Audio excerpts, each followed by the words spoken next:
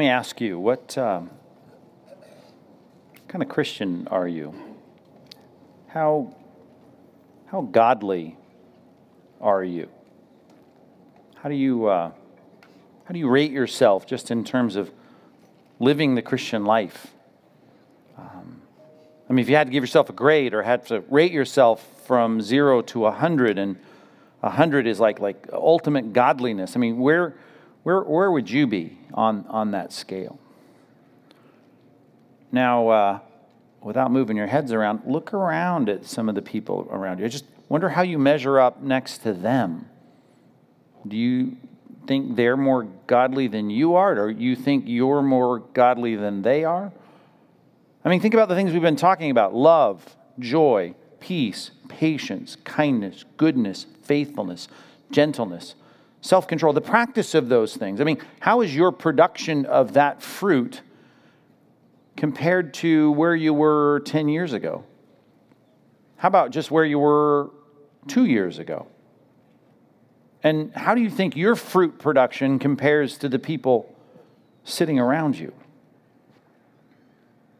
Well, that's an uncomfortable line of questioning, isn't it? And that's a little odd for us to think in those terms. And yet the problem is we do think in those terms, even if it's not as stark and in your face as my series of questions. You think about where you are in terms of fruit production. Probably in every sermon we preach, you think, well, I wonder how I'm doing in that. I'm not doing so well in that one. I'm doing okay in this one. And then when you get in a conversation with someone, or you're even talking with the closest people in your life about other Christians, it's easy for us to make comparisons, even if it never surfaces to the top of our minds to say, yeah, I'm a lot better Christian than that guy is. That kind of stuff happens all the time. Now, it's important for us to think in terms of what that might produce in our lives and what kinds of sins we might engage in just doing that, which is really odd after getting through a passage of Scripture talking about the fruit of the Spirit, knowing that they're all contrasted against the works of the flesh. And when we read about the works of the flesh, we think of those in such, rank, sinful terms. It's just, oh yeah, that's the bad life. That's the old life. That's what the non-Christians live like. And yet what happens is there's a sanctified set of sins, a respectable set of sins that we can engage in that really look a lot like those sins, only the object is really different. For instance, there can be a lot of hatred in our non-Christian lives. We can look across the aisle politically or philosophically or in terms of some other group of people that we don't agree with, and we can really be filled with bitterness and frustration and hatefulness and have a real competitive heart toward those people, and we can see that as bad, but then we become Christians. And we feel like I got a new heart, I got new desires, I got new direction in my life. I want to have more love and joy and peace and patience and kindness and goodness and faithfulness and gentleness and self-control. I want more of those things. And you think, well, then I'm on the right track.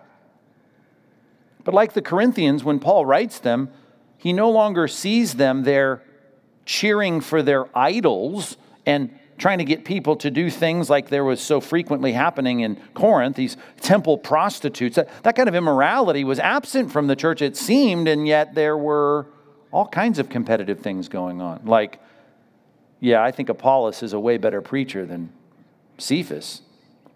Yeah, I think Paul's better than Peter and Apollos, and I'm more of that group and not their, or even just how gracious you are. Their competitiveness on exercising grace reached a place where they actually had a group of people that were defending an incestuous relationship, all in the name of being godly.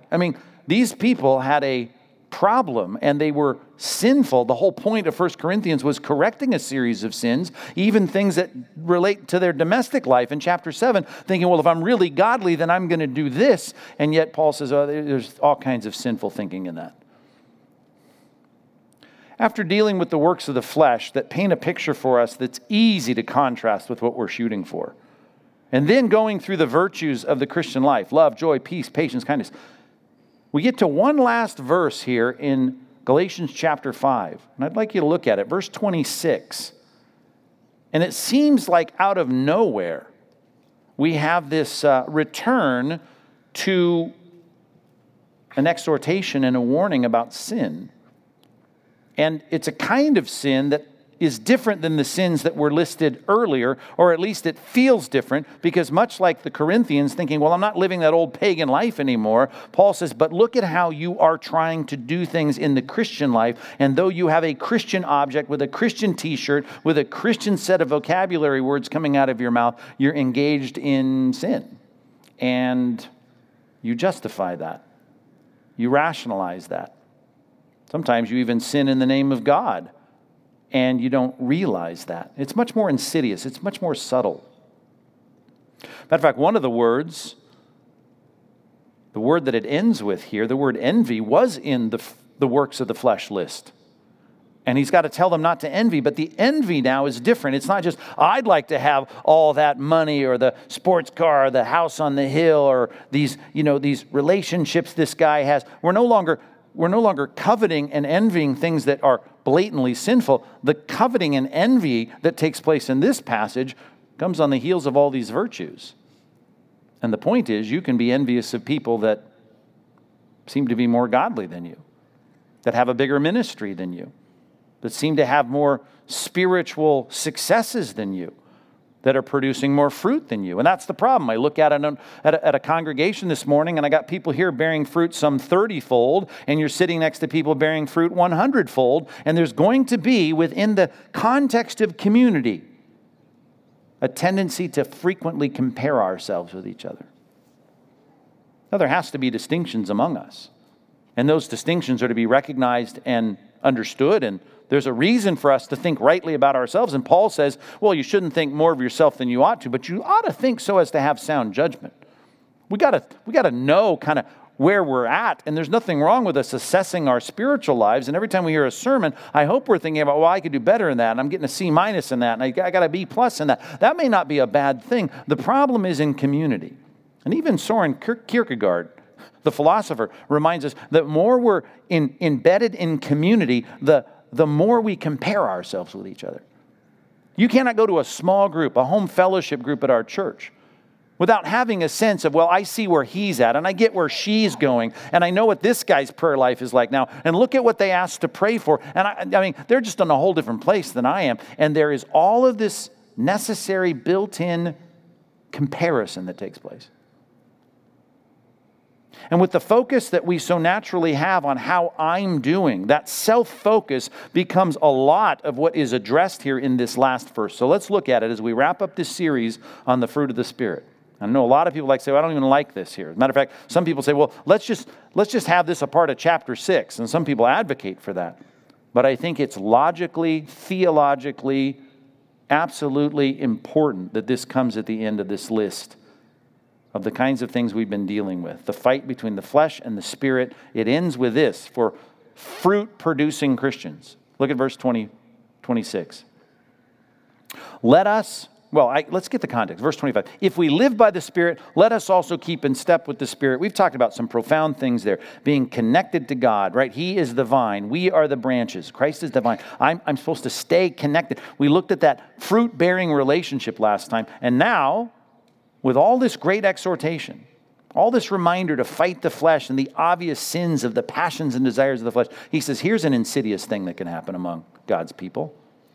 Let us not become conceited, provoking one another, envying one another. Let us not become conceited, provoking one another, envying one another. Now, those two participles, provoking and envying, those fit nicely under this command here, not to be conceited. Let us not be conceited. So conceit has something to do with how I view myself, and two things can come out of that. Because when you assess yourself in comparison with other people, you have a sense of who you are in relation to other people, and two things can happen. You can think, I'm better than you, and here's what provoking does. I'd like to show you that in some way. I'd like that to be clear, that I'm a lap or two ahead of you.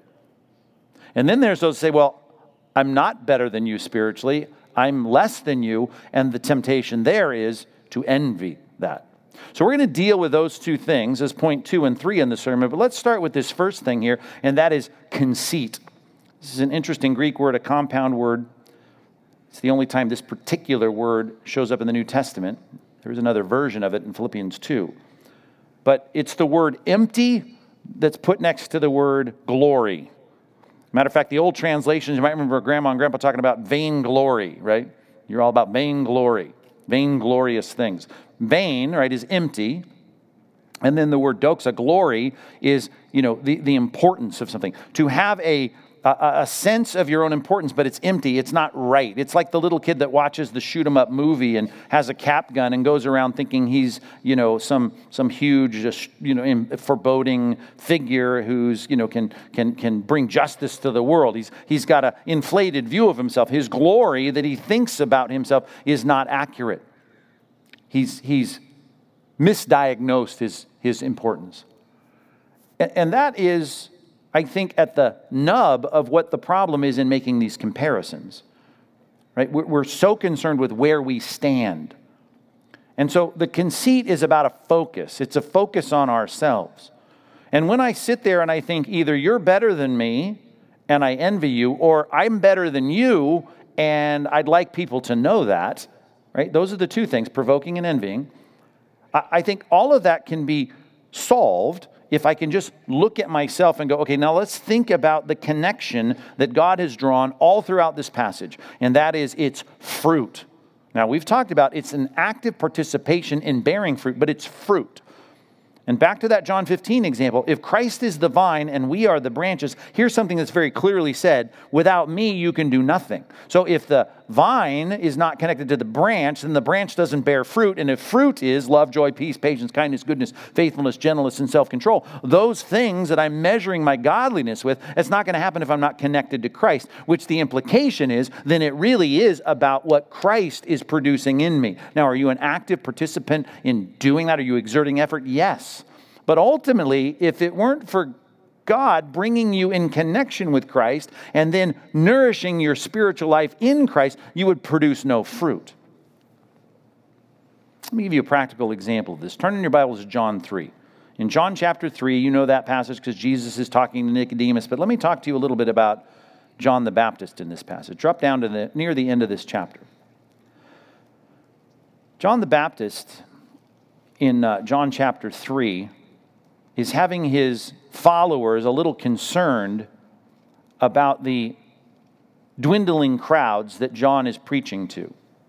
John is not having the ministerial effect. His fruit seems to be dipping. He may have been 100-fold fruit producer in terms of his preaching ministry, but now it's going down. And the apex of his preaching ministry was seen in people being baptized, saying, I like what you're saying. I get what you're saying. God is helping me understand what you're saying. I am a sinner. I need to repent. I'll be baptized. And the baptism numbers for John and his ministry were starting to plummet.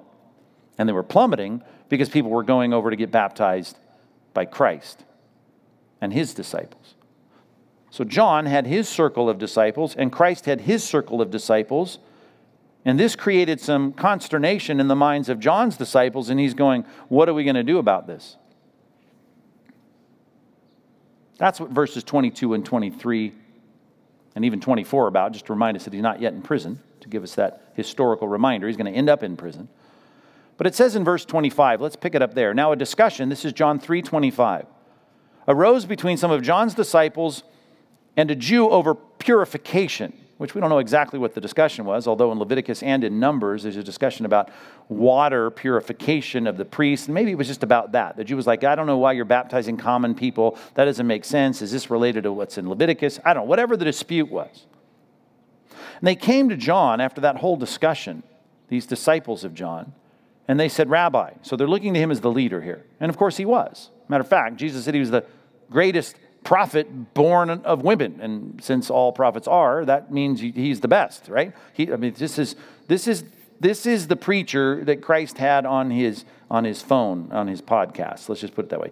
He loves John the Baptist preaching. I mean, that's not true, obviously, but he's given him this amazing commendation. So the rabbi, and that's rightly, and that's what he is. He's a teacher. He's a leader. He who was with you across the Jordan, speaking about Christ, who came, right, be baptized by John, to whom you bore witness, the one you said was the Messiah, right, the Lamb of God that takes away the sin of the world. Look, he's baptizing. Well, that's what you were doing. And all are going to him. Now, that's an exaggeration, but The numbers were tanking, and Jesus' numbers were going up. And John answered, and here's something I'd love for you to mark your Bibles up with, or your electronic Bibles. Highlight this. John answered this. This is the fundamental issue of John 15 that should be remembered in Galatians 5. Here it is. He says this, verse 27. A person cannot receive even one thing unless it is given him from heaven. I don't have a person showing up unless God sovereignly grants that. I don't have any effect in my preaching unless God grants it. I don't have godly children if I'm a godly mother, unless God grants it. I don't lead a small group and have any fruitfulness unless God grants it. I mean, I'm never asked to do anything for the Lord in terms of discipling or leading or biblical counseling unless the Lord grants it. I don't have any fruit coming out of my life unless the Lord grants it. Which, by the way, is why Paul says to the Corinthians, right? Everything you have has been given to you. You have to see that heavenly connection. And he says, if everything you've got has been given to you by God, he says, then why do you boast as though you had not received it, as though you produced it? Well, you do produce it. You produce fruit. But it's really a fruit that is given to you because God is providing that through this relationship with Christ. And I know there is that dual connection between me exerting effort and God deciding to produce it, but I hope you're mature enough in Christ to know, even if I give my all to produce fruit, if there's any success, the Bible's very clear. It's been granted to you from God. So John, did he study for those sermons? Of course he did. Did he work hard? Did he try to get the word out about this preaching and baptism? Of course he did that, but he realizes this: you don't have anything unless it's been given to you from heaven. And you yourselves bear me witness, verse 28. And I said, I'm not the Christ. I'm the one who's been sent before him. The one who has the bride is the bridegroom. Really what I care about is everyone being interested in Christ, right? And the bride, the people of God, need to go to Christ. So I'm cool with that. The friend of the bridegroom, who I am, and I'm always promoting the bridegroom, right? He stands and hears him. And you know what? I'm glad. I rejoice greatly at the bridegroom's voice. I'm so glad. Therefore, this joy of mine is now complete. I'm happy that ministry is taking place. When I look across the aisle and I see someone there that's doing effective ministry and they're bearing fruit some 60-fold and I'm bearing fruit 20-fold, I say, I'm so glad that fruit is being born to the glory of God. That's a hard thing to do if you're conceited, if you're full of your own worth, if you think more about yourself than you ought.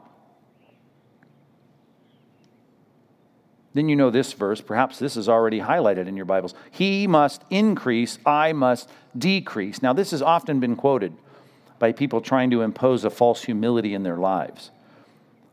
But the truth of that is what matters.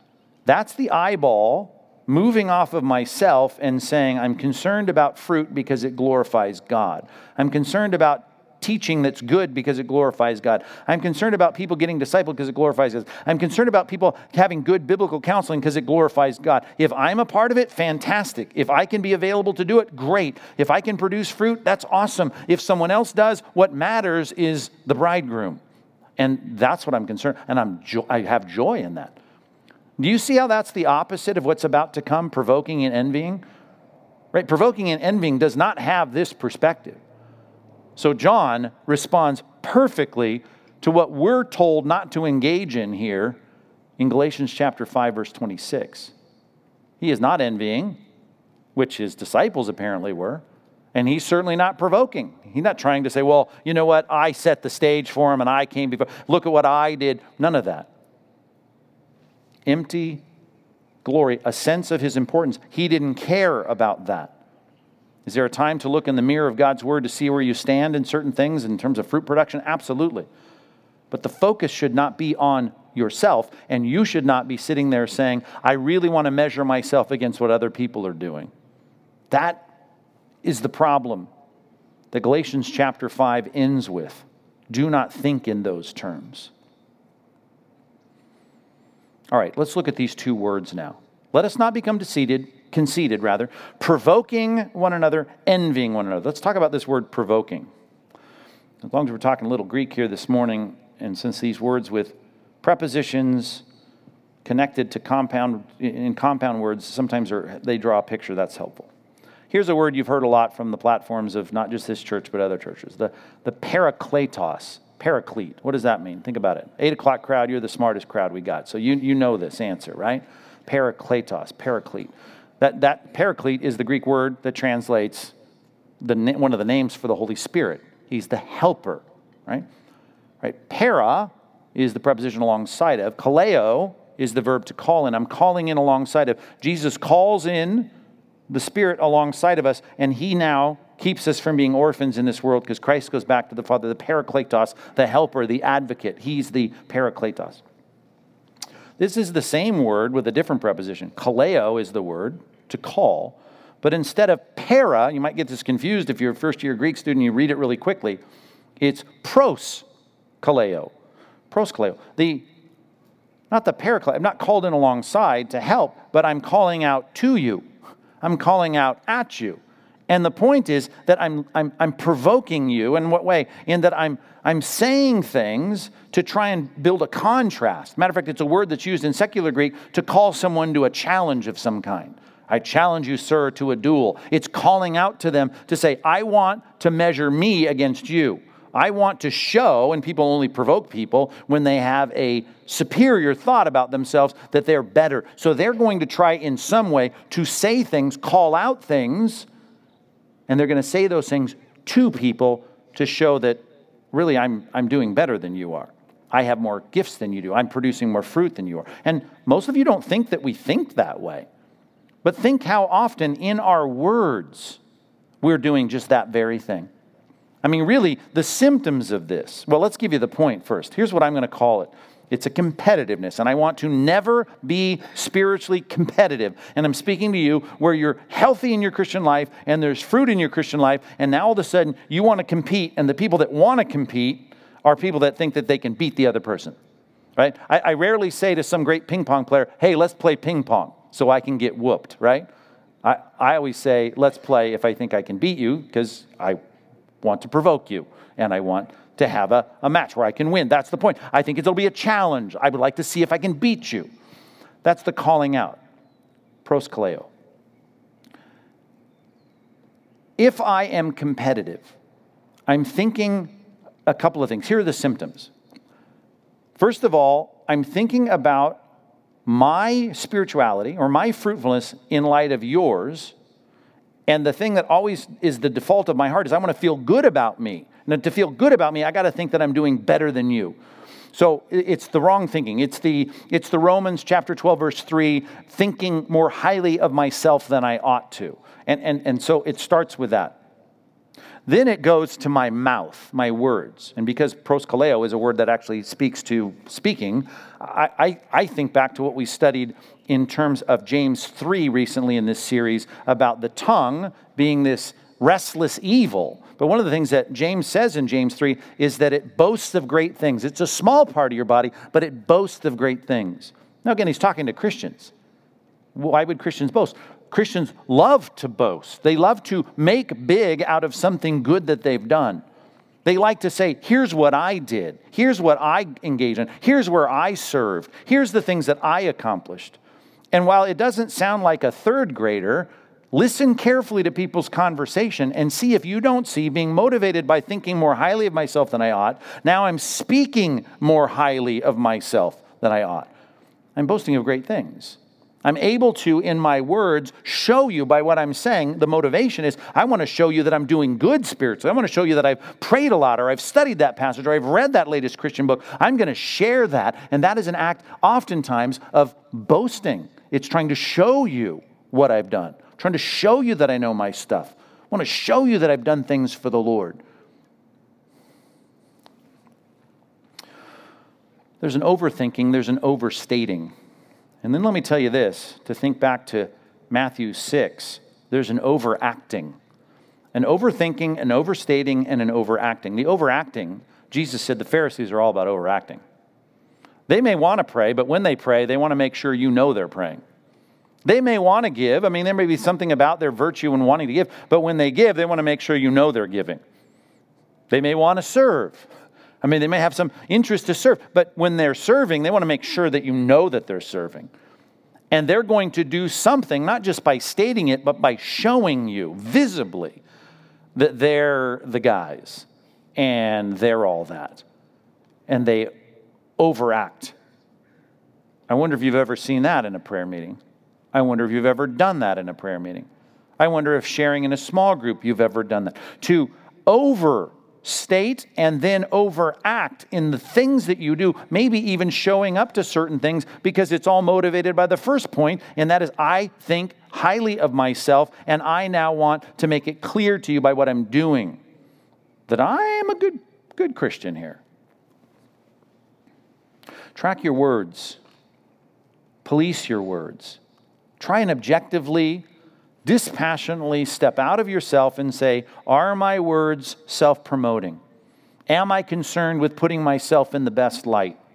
Do I, by biblical standards, really promote myself by overthinking, overstating, and overacting in my spirituality? Christ is the standard. You're never going to measure up to Him, right? There's no one good but God alone, and I know that my abiding in Christ is to produce some fruit. I'll never produce the fruit in a way where I get to be the example. And in that sense, I must decrease and Christ must increase. I want people to understand He is the ultimate example. So me trying to present myself as the example, even though there are examples in the Christian life, and I'll correct that in a minute because there's a way to go into the other ditch in all this. I just want to make sure that I'm not trying to be competitive with you by overthinking, overstating, and overacting in my Christian life. Let me say this, though, as a caveat. Can I step out of that for a second?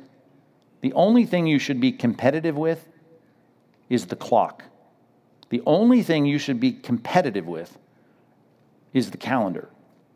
I say that because in Hebrews chapter 6, here's the writer of Hebrews looking at people. He'd like to talk to them about the Melchizedekian priesthood and how it relates to Christology. And he's just all queued up to do that. He's talking about why Christ fulfills the roles of prophet, priest, and king. And when he gets to this concept of priest, he wants to talk about how Melchizedek was an important figure 2,000 years before Christ. And the prophecy of David, 1,000 years before. And he would like to talk about why that's important. And it's not some weird Mormon doctrine. The idea of the Melchizedekian priesthood is a clearly and exclusively a Christological category, and he wants to talk to them about that. He said, I'd love to talk about that. This is in Hebrews chapter 5, the end of the chapter. He says, but you are nothros, a great Greek word. You're dull. You're dull in hearing. Your ears are just filled with spiritual wax. And he said, why? Because you guys, even though by this time, that's a Greek word, chronos. By this particular time, you've been a Christian long enough, you ought to be teachers. You ought to be teaching these things. But instead, your appetite wants milk, and you're continually ingesting spiritual milk. Meat now, on the other hand, like talking about the Melchizedekian priesthood and the implications of that, he says that's for the mature. And the mature have their senses, their sense of discernment. It has been conditioned by, it's been practiced in this constant decision-making between what is right and what is wrong. So we're not just talking about knowledge so that you can talk about Christology. It's about you putting biblical truths into practice. So mature people who are knowing the Bible and applying the Bible, they're people that can take the meat of the Word and they live that out. But you guys have been Christians so long, but your growth has been stunted. You just want the elementary principles continually repeated to you.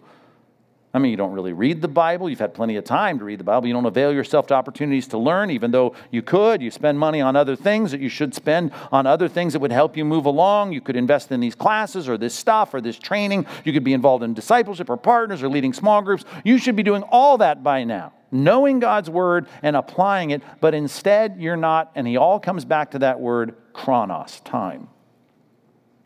You want to compete? There's nothing wrong with having somewhat of a appropriate, governed sense of competitiveness. You ought to compete with the clock. And therefore, I would ask you this morning, how long have you been a Christian?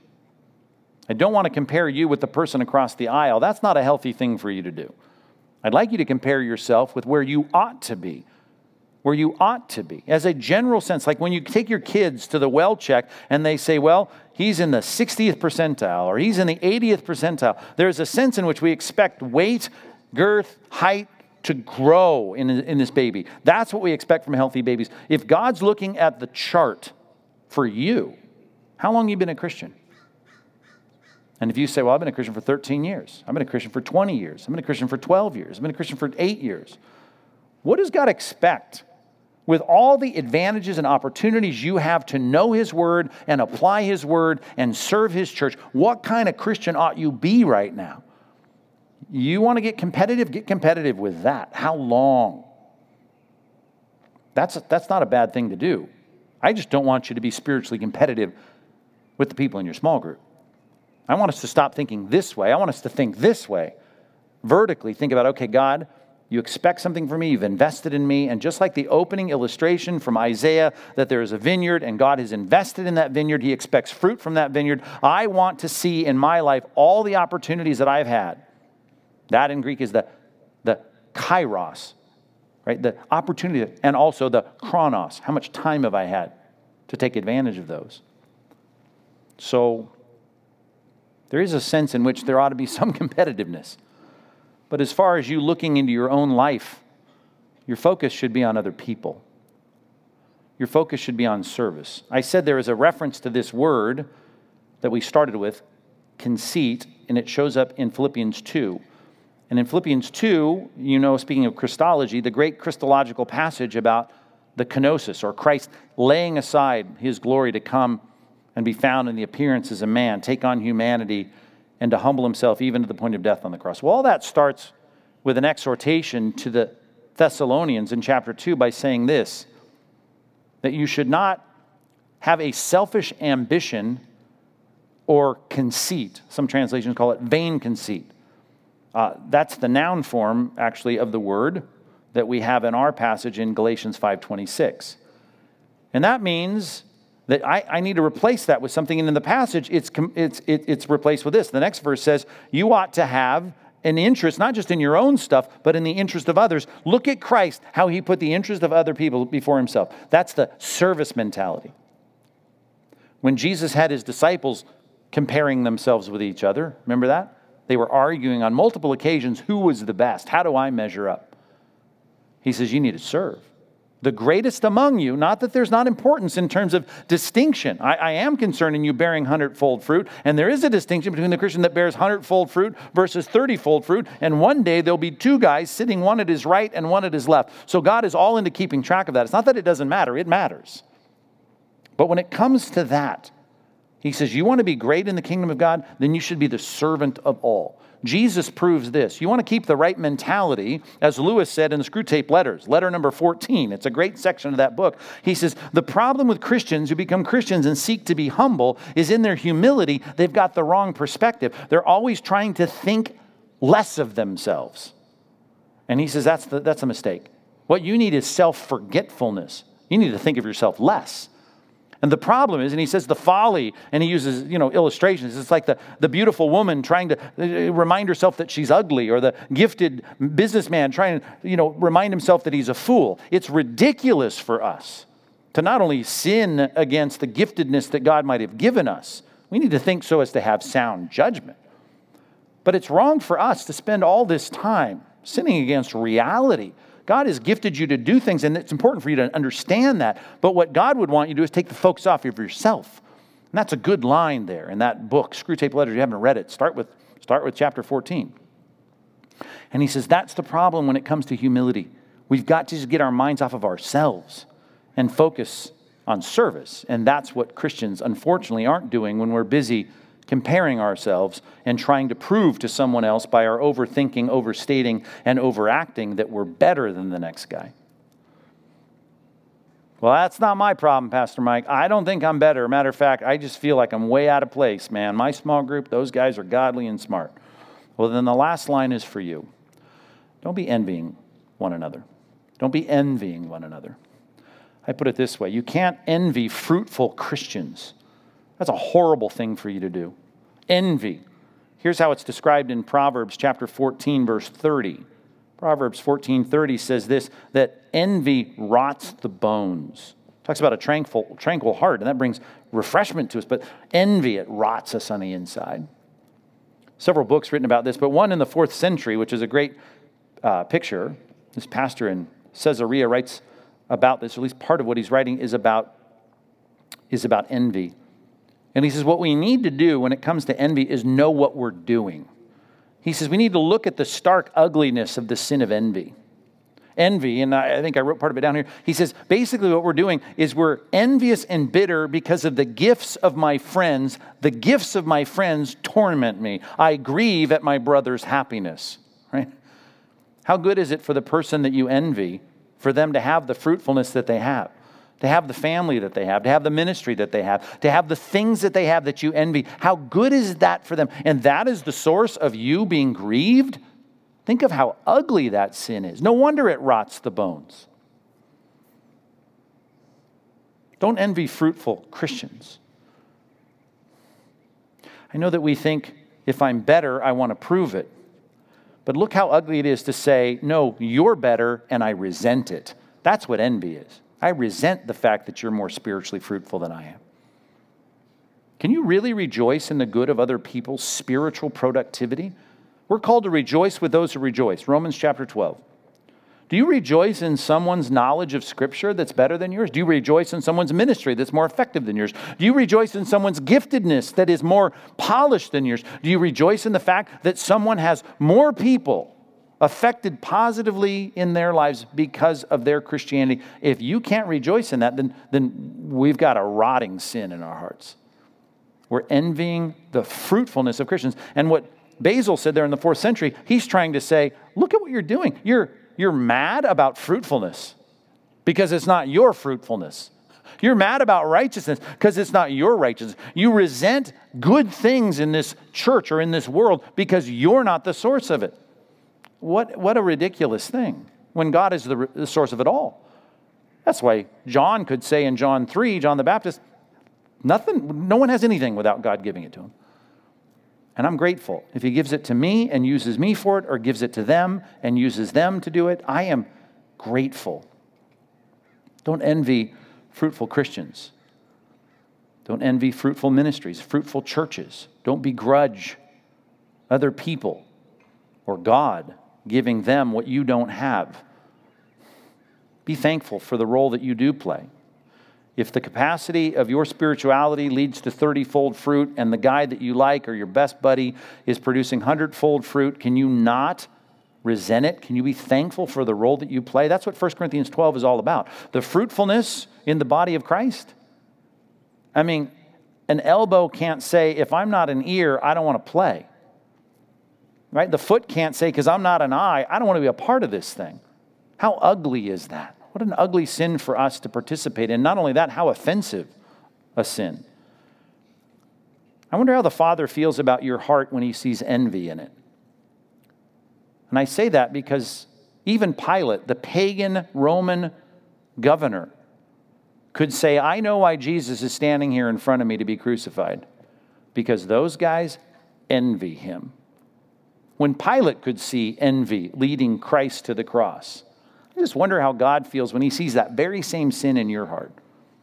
And of course, the Pharisees were envying the spiritual impact of Christ. I don't want to envy anybody. I don't want to envy anybody. And that doesn't mean, by the way, as you'll see on the discussion questions this week, that we just say, I'm not even going to look at those people. Just try not to care. Just care about my stuff. No, you should look at those people. Matter of fact, I give you 3 passages in the discussion questions this week that remind you they're to be models for us.